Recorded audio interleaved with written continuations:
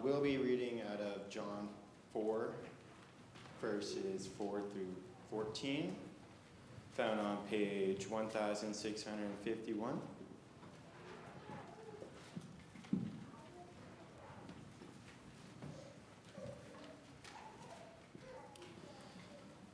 Now he had to go through Samaria, so he came to the town in Samaria called Sychar, near the plot of ground Jacob had given his son Joseph.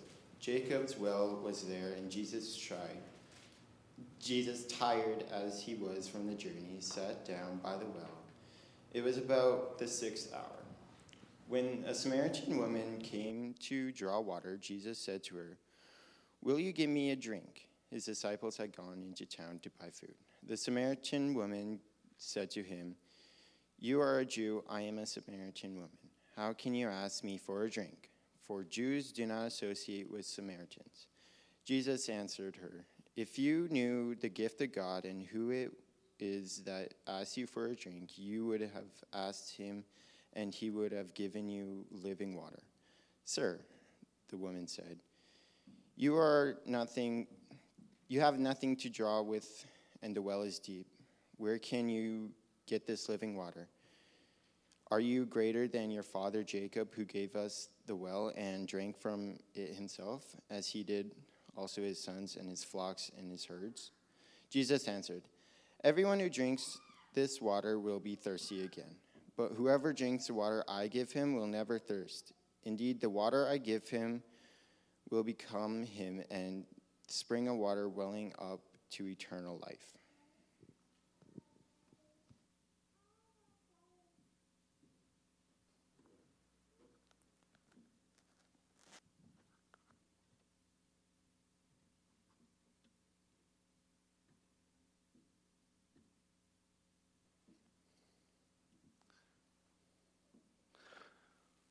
Well, it's so good to see you all here this morning. You guys did an amazing job of telling the story of Jesus' birth. It's really special, isn't it? Now we just heard a story about Jesus. Now, Jesus was thirsty. Have you ever been thirsty? Yeah. Well, what do you do when you're thirsty?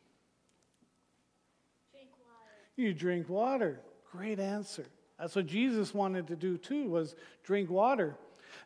Now, how about, have you ever been hungry?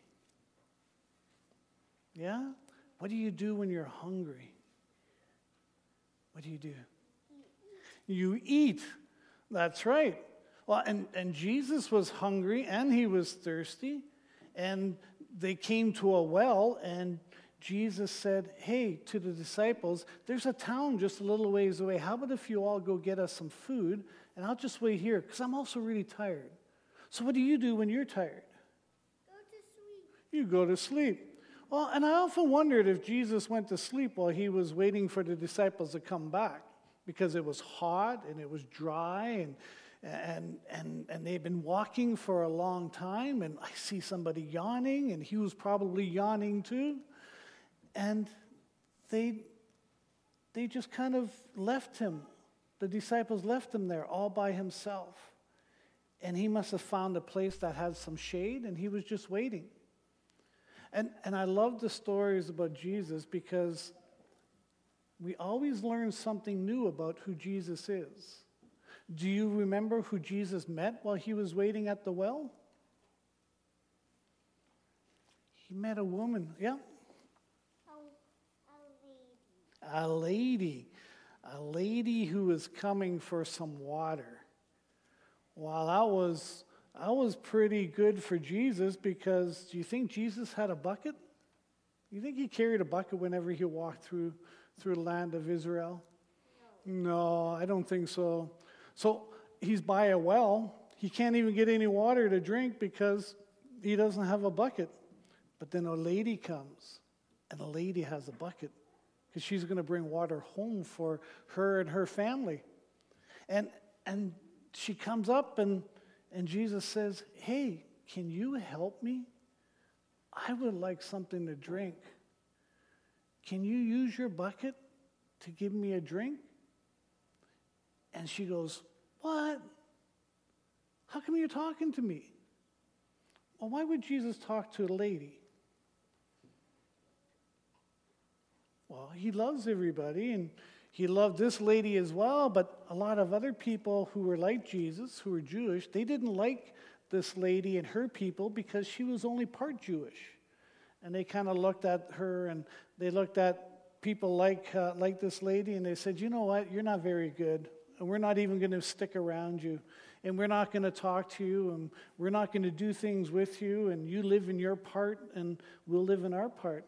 So they didn't like each other very much. So she was really surprised when Jesus asked her for a drink, because she says, you know what, we're so different, you don't even talk to people like me. And Jesus, why would Jesus talk to her then? Yeah? Because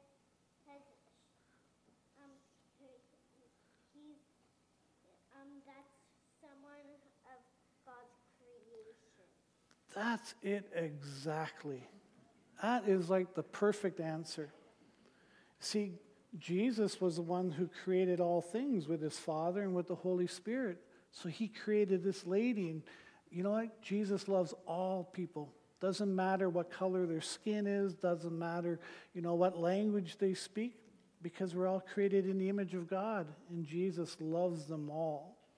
So Jesus says, you know what? I know that things are a little tough for you.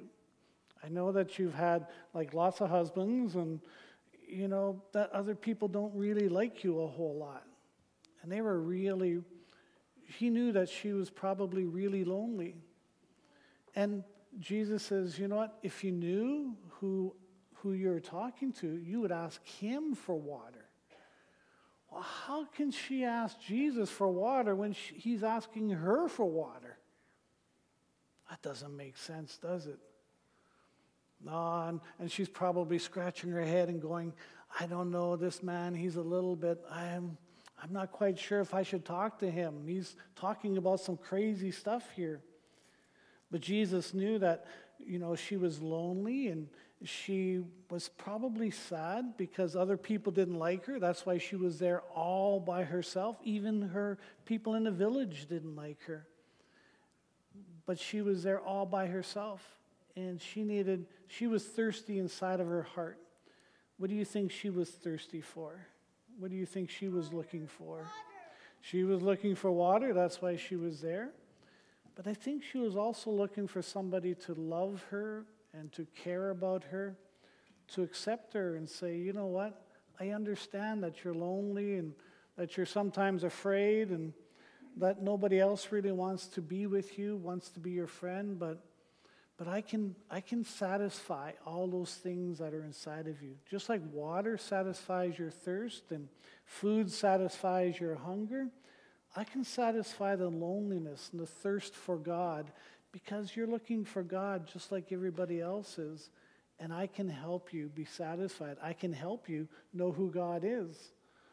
Well, and we only read part of the story, but the rest of the story goes on where she gets so excited that she has to share this with everybody.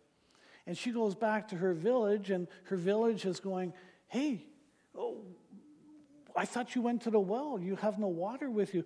She says, but I got somebody who's got something even more special. He's got something that'll give us something for our hearts. He'll help us to know God, and he'll help us to have thirst for our souls. He'll satisfy our souls. And she was going, and she brought them all the people in the village to see Jesus at the well. Can you imagine a whole village coming to the well at the same time? Boy, that must have been busy. And then I wonder, the disciples had to come back too because they were trying to buy food from the village. And everybody comes back to see Jesus.